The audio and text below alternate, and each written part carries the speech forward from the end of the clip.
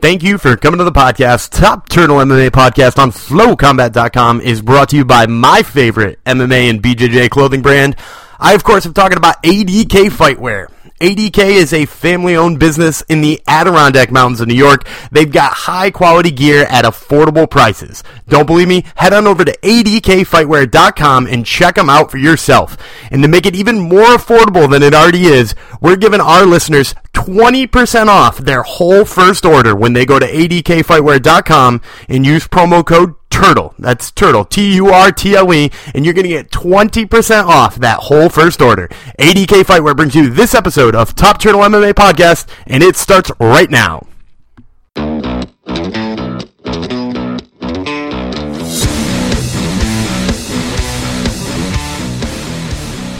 This is Daniel Gumby Vreeland with Top Turtle MMA on FlowCombat.com, and today I have the pleasure of speaking to the Predator, Francis Ngannou, who fights Derek Lewis at UFC 226. Francis, after your last fight, you said you were going to step away, head home, get some time in with family that you've been missing. What was one of the first things you did when you got home? The first thing I did when I get home, I think, is like meet my family, meet people, you know, and greet with them. It was awesome. Yeah. And then also meet my friends. That's awesome, and especially after, you know, being on the grind so long. But we could see you got back to the grind pretty quickly, and we could see recent pictures of you working at Syndicate MMA with John Wood. Is that where you've done this entire training camp leading up to this fight?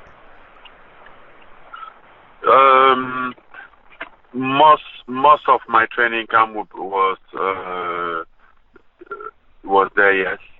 Mm-hmm. Most of it. And what sort of prompted your decision to move to that gym and to do most of it at a gym instead of the Performance Institute? I mean,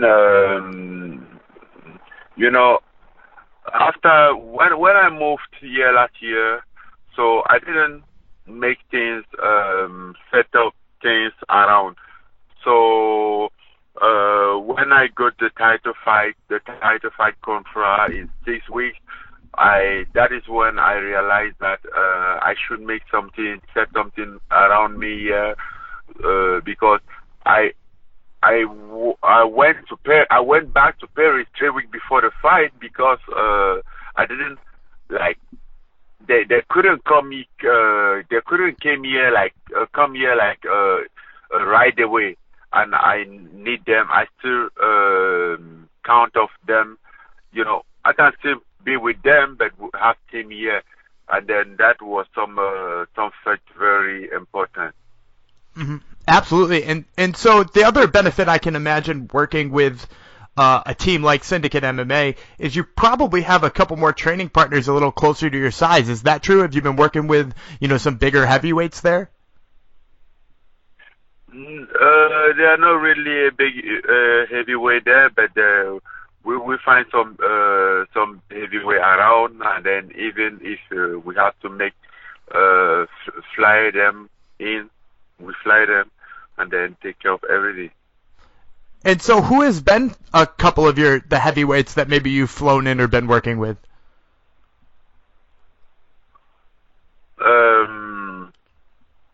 We find some guy in Florida, Dustin Clement, and yes, find some guy around here. Awesome. So let's talk about the fight a little bit now. So, you know, Derek Lewis kind of been calling you out for a while leading up to this fight. Why do you think Derek Lewis wanted to fight you, of all people, so badly?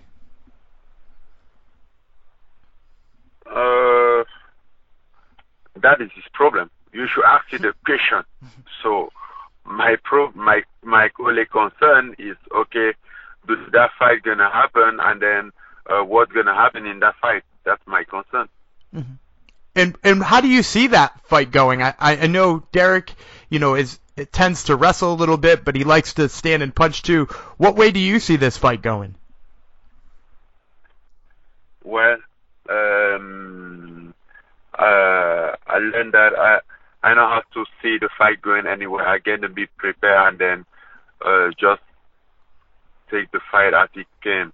Just make sure I sharpen everything and put everything on point, and we will see. So that's the really thing to do. That makes a lot. That makes a lot of sense too. And you mentioned sharpening all of your tools. We've seen you do a lot of grappling under John Wood. Do you feel like your grappling's really come along since your last fight?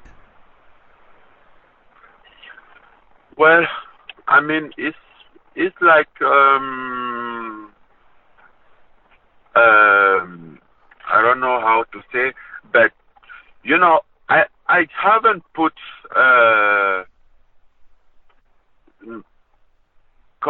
for my last fight. The main issue wasn't. I mean, I agree that everything still has to improve. My grappling. I've been doing this for only 4 years and a half, but I still don't.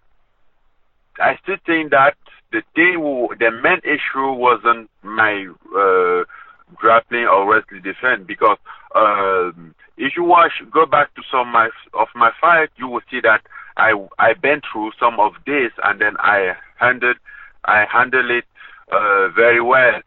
But this time things was different because I get tired really quick. Even the first round, I used to be over sometime like 2 rounds, and then don't get tired like this.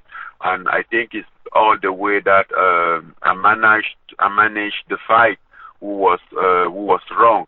So for me, that is the main issue. That's the thing that the fact that I have to go all the way to Paris and all that, plus so it was many things. But for that training camp, I have a good wrestling training, good jiu-jitsu training. I mean, I thought his chin was a point, but I ignore some facts, Absolutely, and that makes perfect sense too. I've heard long flights obviously do a number on conditioning. Let's talk about Stipe for just a second, because now you're on a card where Stipe is fighting in the main event. Who do you think wins the fight between Stipe and Daniel Cormier? Honestly, I don't know, and I don't really care about that. I just want to get my weight back and get the title back and get my redemption against Stipe. That's my only concern. And do you think with a win you would be looking at that rematch, or do you think you need maybe one more fight after that? Maybe one more fight after that. Mm-hmm. That makes sense. So, we're just about to the end of this interview, Francis, and I just wanted to ask you a little bit more of a fun question, because I know you're a little bit of a football fan. Obviously, your native home of Cameroon didn't make it, but France is about to face off in the round of 16. How do you think they're going to do in that matchup? French is doing pretty good, so I can see them go far in this World Cup. But this is now we're gonna get into the second tour, so this is when the real World Cup begins. So, and then something might surprise us, but I think France is on point. And then yes, indeed, my hometown, my Cameroon didn't make it, but and then even the Africa country who make it, most of them didn't pass. So we're still expecting for Senegal to go win the match tomorrow against Colombia, on at least have a draw to go to the second tour. So at least we will have one African country in the second tour, because there were 5, and then they get all eliminated. I mean, Nigeria, Egypt, Tunisia, Morocco. But yes. Well, we're certainly pulling for him for you too, and we'll make sure to keep an eye on that France matchup. Once again, Francis Ngannou fights Derek Lewis at UFC 226. Francis, thank you so much for the time. We really appreciate it. Thank you very much. You're welcome, man. This is Daniel Gumby Vreeland with Top Turtle MMA on FlowCombat.com, and today I have the pleasure of speaking to Dan the Hangman Hooker, who fights Gilbert Burns this weekend at UFC 226. So, Dan, let's start off by talking about your career a little bit. You were 3-3 at featherweight in the UFC before heading to lightweight, and you're 3-0 since getting there with 3 super impressive finishes. What's the difference between you at lightweight and you at featherweight? I get to eat food and train at the same time. That's simple enough. So, were you saying that the weight cut to get down to 45 was making you basically starve yourself, not have the energy? Yeah, like it was just taking too much out of my body. Like I was taking too much away from my skill. I guess more like the dehydration, getting down to the weight hindered my ability to think more than anything. And I feel like as a fighter, that's one of my biggest tools is my ability to think and react inside of the cage. So I think it's different for some fighters who fight more instinctually and they don't think as much. But for me, someone that, you know, is constantly thinking and assessing things, it took too much away from that. That's really interesting, too, because, you know, there's a lot of stuff out there in the news now about weight cutting. You know, pretty much every MMA outlet's covering it, but not a lot talking about that aspect of it. Do you think that that's an underrepresented aspect of weight cutting? Yeah, like, it takes too much away from your brain. I just feel like it was impacting my performance, and it was not, like, it wasn't me allowing to do my skill justice, you know? Like, I feel like I'm one of the most skillful guys out there, and it was taking away from that. So I said, you know, I'd rather go out fighting at my best, fighting at my natural weight, as opposed to fighting this kind of depleted half version of myself. Yeah, that's really interesting. So let's talk a little bit about your weight as it is. So lightweight, definitely the most interesting division. It's probably the most stacked and most packed division. You got 3 straight finishes, still aren't ranked in the top 15. Do you think a win here warrants putting you in the top 15? Do you think you should already be there? I don't think anything's given. Like it's such a deep division. Like the guys that are in there have definitely earned their spot. You know, I'm only 3 fights back at the weight class.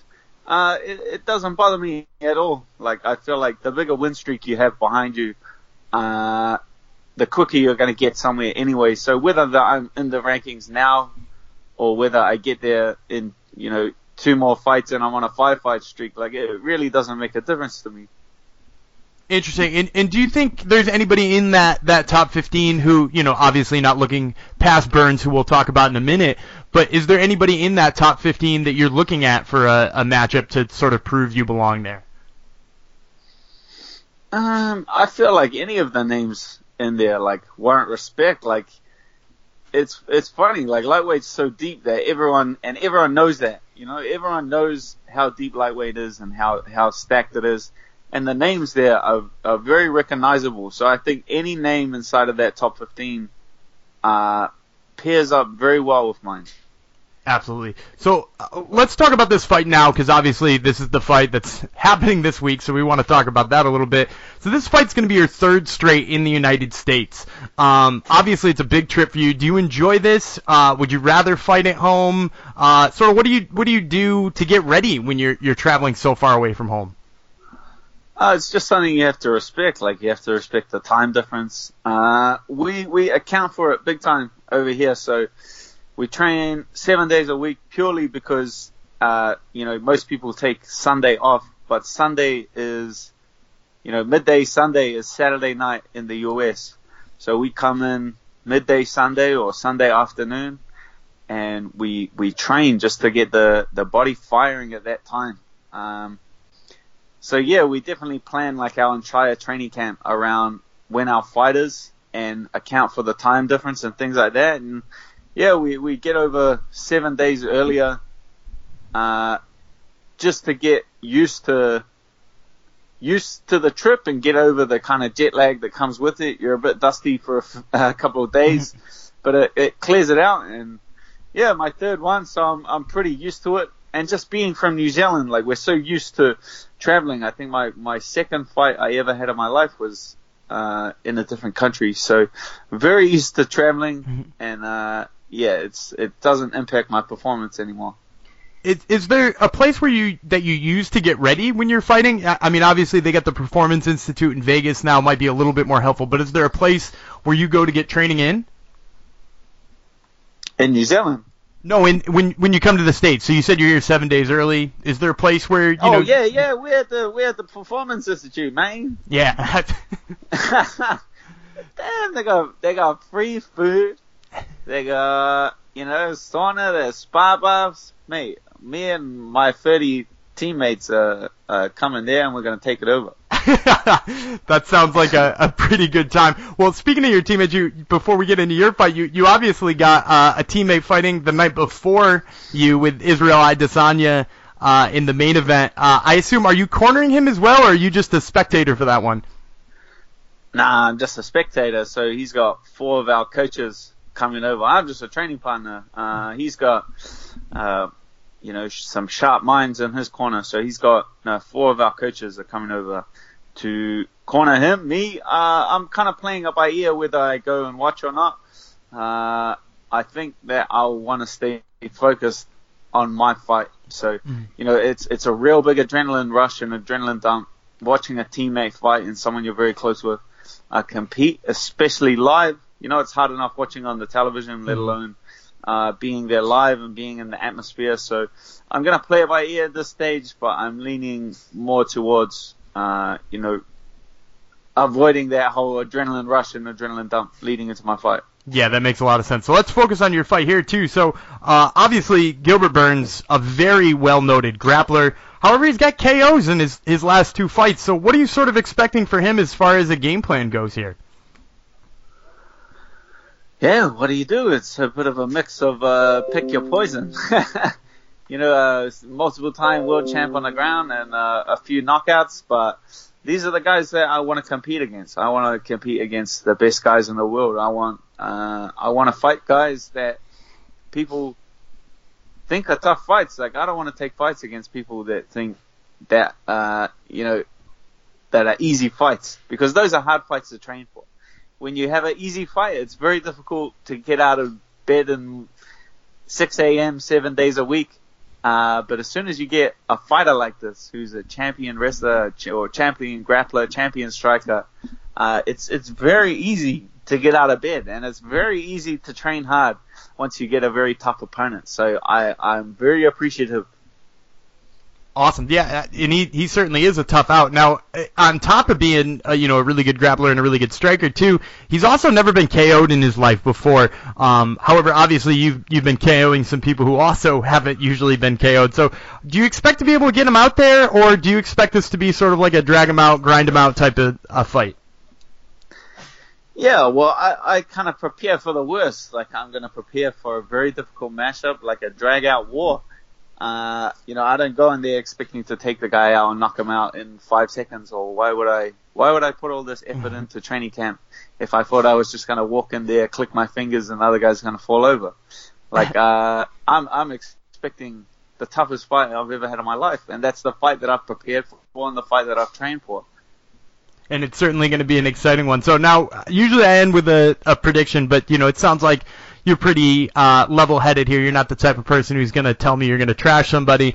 So I'm going to go with a little bit different of prediction. After Adesanya in your fight, we've got you already said you got 30 New Zealanders hanging out in Las Vegas. What's the night after Dan Hooker's UFC 226 fight look like? Dan Hooker is boring as hell. Let's just leave it there. Israel Adesanya is going to wear his fur coat and his gold chain, no shirt underneath, and he's going to be in town kicking up a storm, probably partying for a week straight. Dan Hooker is going to be back to his hotel room, in bed, asleep. Well, we hope that's after a satisfactory result in the cage. Once again, Dan Hooker fights Gilbert Burns at UFC 226 this weekend in Las Vegas. Dan, thank you again so much for the time. Thank you. And those interviews with Francis Ngannou and Dan Hooker were brought to you by GarageFit. Look, we can't all get from BJJ to MMA to the gym. We all have lives in some capacity. We can, however, get a high-quality workout in our homes with GarageFit. Look, GarageFit gives you all you need to set up a high-quality gym right in your garage. Need heavy ropes? They got them. Need weighted vests? You betcha. Need plyo boxes? Of course they've got them. They've got it all. So head on over to GarageGym.net and check out what GarageFit can do for you. And we, of course, are Dave and Dan with Top Turtle MMA on FlowCombat.com. Dave, let's start by talking about Francis Ngannou. All right. Well, when it comes to Francis Ngannou, we here on the show have been big fans from day one. Friend of the show. But I'm going to be brutally honest here.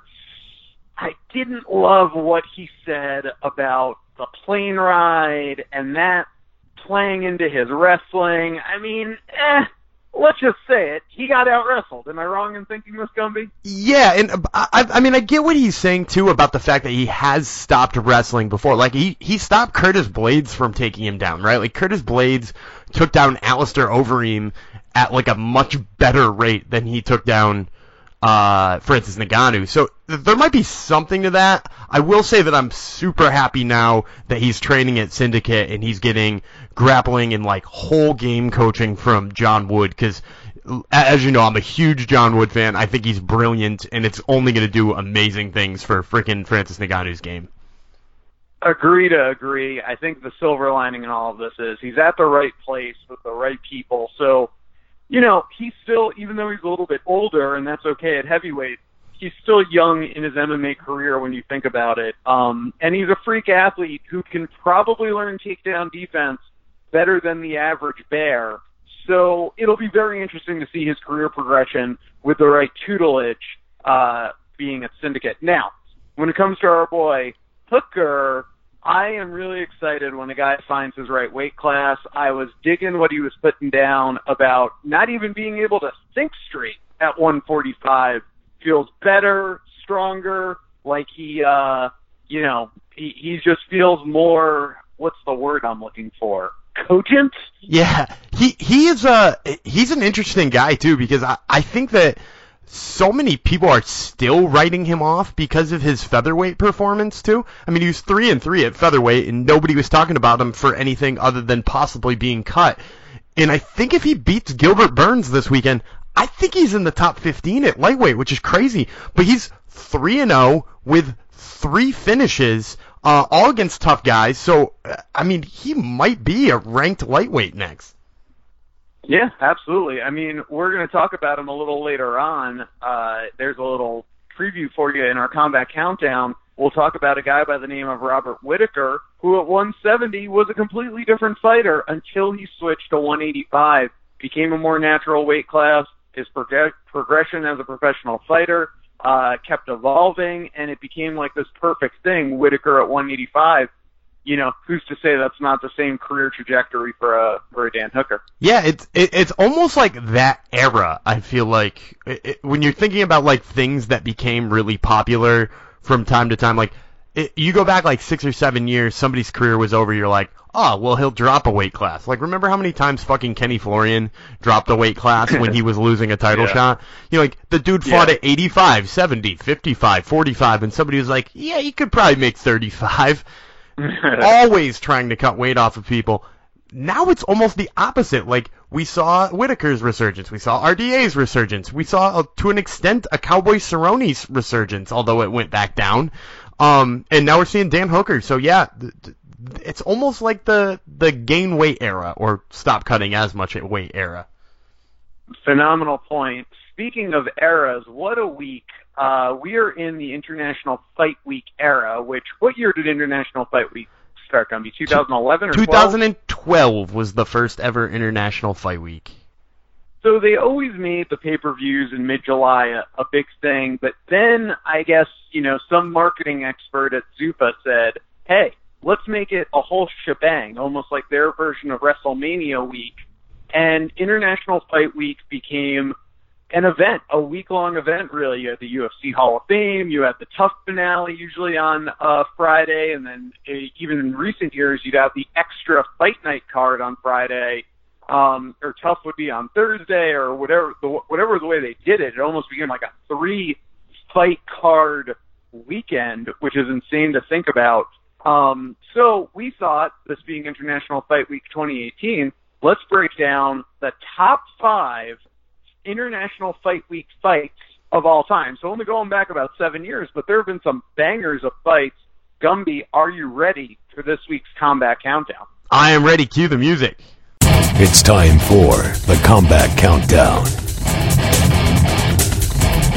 All right, so we're going to switch it up a little bit this week. I will be reading off the top 5. So, honorable mention before we get started, 2017 Yoel Romero versus Robert Whittaker 1 was a super fun fight, but we decided it only had to be an honorable mention a little bit because it's rewatchable, but maybe not as rewatchable as the other 5 fights you're about to hear about. So that brings us to number 5. Number 5 at UFC 162, it was the main event, Chris Weidman versus Anderson the Spider Silva 1 in 2013. Yeah, so what I love about this fight so much, obviously, was it was the crowning of a new king at middleweight, and Weidman did have a pretty good run with that title from July of 2013 through December of 2015 when Rockhold finally beat him. And, you know, he went on that string of beating, you know, Brazilian after Brazilian, the Silva rematch. He beat Machida in there. He beat deflated Vitor Belfort in there. Kind of seemed, and let's not forget, he was undefeated through all of that until Rockhold. Kind of seemed like he had become the new middleweight king, but you just can't take away what Anderson Silva's legacy was. And for him to lose in shocking fashion while he was clowning around, it almost is like a perfect pairing to the Forrest Griffin fight of 3 years prior, or 4 years prior, I should say, in August of 2009. If you remember, Silva was just straight clowning Forrest. Forrest couldn't land anything on him, and then Silva knocked him out. Well, Silva thought he could get away with that on the young up-and-comer Weidman, and no siree Bob. Weidman ended up clipping him on the chin, knocking him out. I always felt like we were kind of robbed of the rematch just in the fact that then we had the fluky injury later that year where Silva broke his ankle.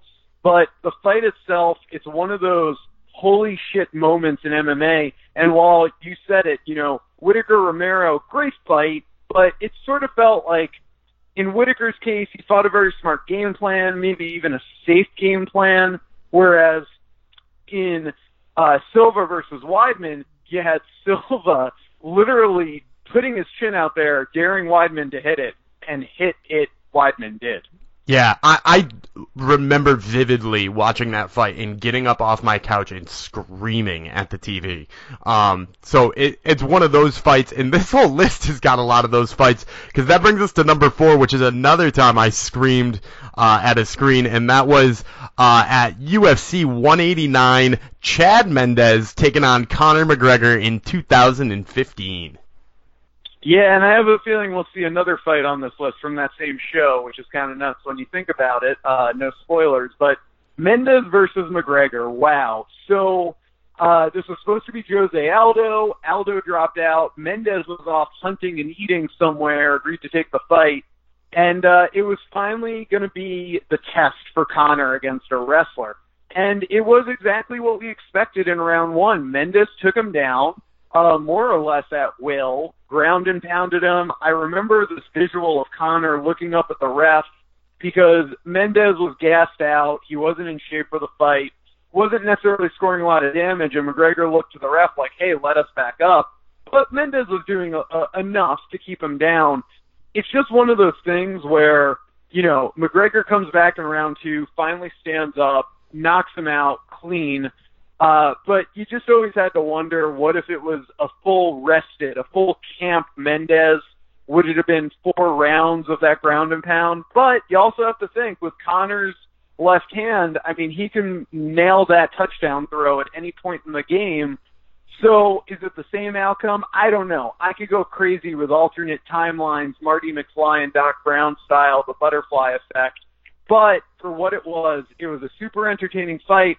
And I believe the one and only, certainly the last time that we saw 2 live music performances during the intros of each fighter's walkout. That was kind of fun. Yeah, that was kind of, that whole card, and like you said, we're going to talk about it again. That whole card was my favorite card in history. Yeah, same here. Because, well, what else was you had Gunner knocking out Brandon Thatch. Brandon Thatch, right. And then you also got Jeremy Stevens flying knee KO on Dennis Bermudez. Right, and then what was it, Brad Pickett with a flying knee, or he? Oh, yeah, he got knocked out by Thomas Almeida. That's what it was. Yeah, Yeah. Thomas Almeida flying knee to Brad Pickett. What a fight card! My Yeah, God. and we're obviously missing one in there, but that is not number 3. We're going to hit number 3 right now. Number 3 is Joanna Jędrzejczyk taking on Claudia Gadelha for the second time in 2016. It was on the tough Joanna versus Claudia finale. Yeah, I love this fight. Claudia has had a couple of classics in there. I think it might just be by extension when there's not a lot of power at a weight class like 115 or let's say a 125 for the men, and you have such a technical striker in Joanna, you tend to get these classics. I mean, her rematch against Rose was a classic. This fight against Claudia was a classic. Her smashing Jessica Penne's face for 4 rounds. Not so much a classic, but So good, definitely still so good. Definitely a clinic in Muay Thai striking for MMA. Now, back to this actual fight. You know, Gadelha, very well-rounded fighter. She has wrestling. She was able to take Joanna down. Joanna got back up. I thought she won rounds 1 and 2. Yes, 100%. And I was also going to mention, let's not forget that a lot of people think Claudia won their first actual fight, which was for a title shot, only 3 rounds. So you put together the 8 rounds that these fighters have fought against each other, and it's really 8 great rounds of mixed martial arts, very high level. Game planning comes into effect, and in this one, the rematch, 5 rounds for the title. Joanna got the better of Gadelha. And I think on the judges' scorecards, might have won 4 rounds to 1 or 3 rounds to 2. But it was a very, very close fight and a highly rewatchable one. Yeah, that one's super rewatchable. And if you don't remember the outcome, too, it's just absolutely insane that that's how it goes down in the last 3 rounds after 2. So that's going to bring us to number 2. Number 2 is Justin Gaethje versus Michael Johnson just last year, 2017, at the Tough Redemption finale. What fight of Justin Gaethje's in the UFC isn't a classic or not going to be on a top 5 list for something? The guy just throws caution to the wind. Is it great for him in the long run for his career? No. For his potential of CTE? No, probably not. I mean, his manager probably begs him every day to fight a more, tight and conservative game plan. But the fans certainly went out when Justin Gaethje fights, and that was the case in his debut against Michael Johnson. This is one of those fights where my words aren't going to do justice to the action that ensued. This is not, number 1 is more of a technical masterpiece. This is just what violence. You would call, this is like a brawl masterpiece. This is like the highest form of bar fighting you can almost get if it was technical bar fighting. That's really what it is. It's almost like a technical bar fight. Yeah, but not as technical as the best MMA. Yeah, and you're 100% right on that, too, because I think people look at Justin Gaethje, watch him fight, and just throw caution to the wind and forget that so much of what he's doing is, also crazy technical, which is insane when you think about it. But he, at the same time of being just crazy violent, he's also crazy technical. And that brings us to number 1, which is the technical masterpiece we've alluded to. The other fight on UFC 189 that we've alluded to, that's Robbie Lawler versus Rory Mack at UFC 189 in 2015. Yeah, so this fight is a classic, and if you were going to do a double feature, let's say UFC Fight Pass and chill with your significant other and watch 2 fights in a row, watch this paired with Carlos Condit versus Robbie Lawler from just 6 months later, January of 2016, another just classic war. But in this one, what you had was a real back-and-forth contest. Rory landed a head kick in, I want to say, round 3 that wobbled Robbie Lawler.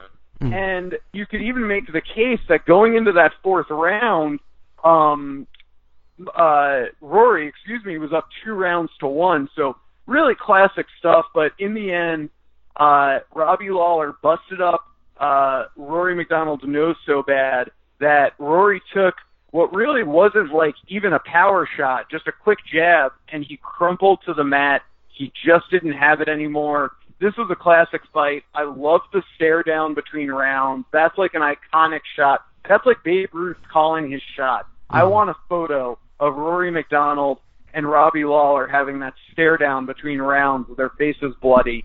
I just can't say enough about this fight. It's my favorite fight of all time. And you're also missing in there my favorite part of that fight. You neglected to mention Robbie Lawler's dangling lip, which is just it's so gross.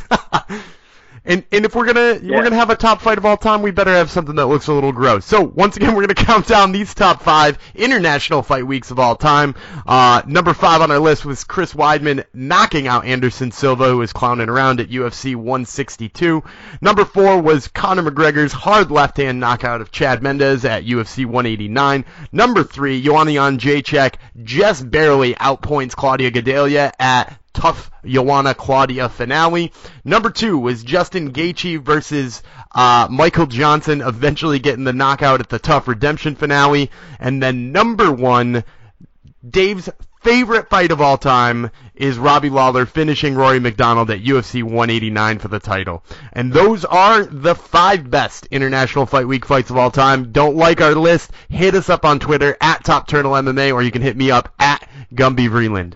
All right, and we're going to switch now to our fight card breakdown, which is brought to you by ADK Fightwear. ADK Fightwear, use promo code TURTLE, that's TURTLE, for 20% off your whole order at adkfightwear.com.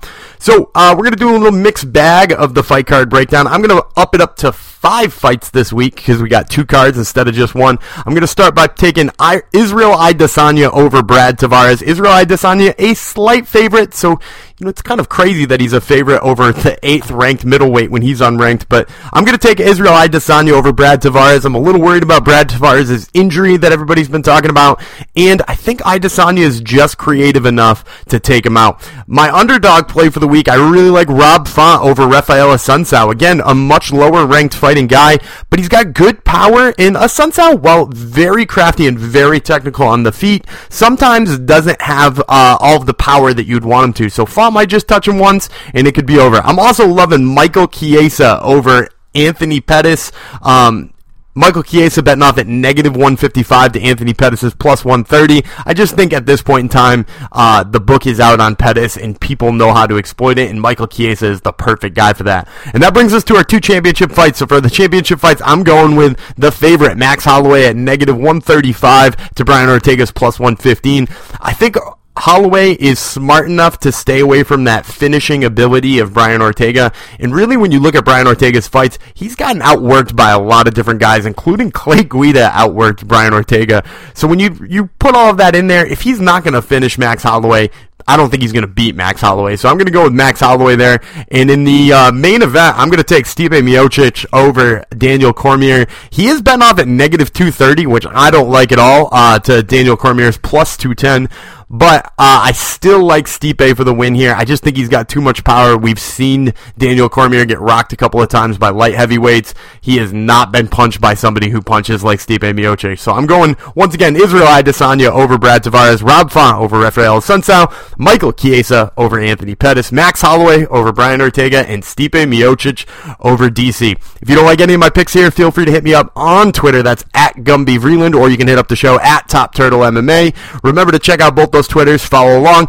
Also, make sure to hit up our Facebook page, Top Turtle MMA, and our new YouTube page. We've got a lot of original content there, so make sure you check them out. He was Shockwave Dave Tremonti. I am Daniel Gumby Vreeland, and this was Top Turtle MMA Podcast on FlowCombat.com. See you next week.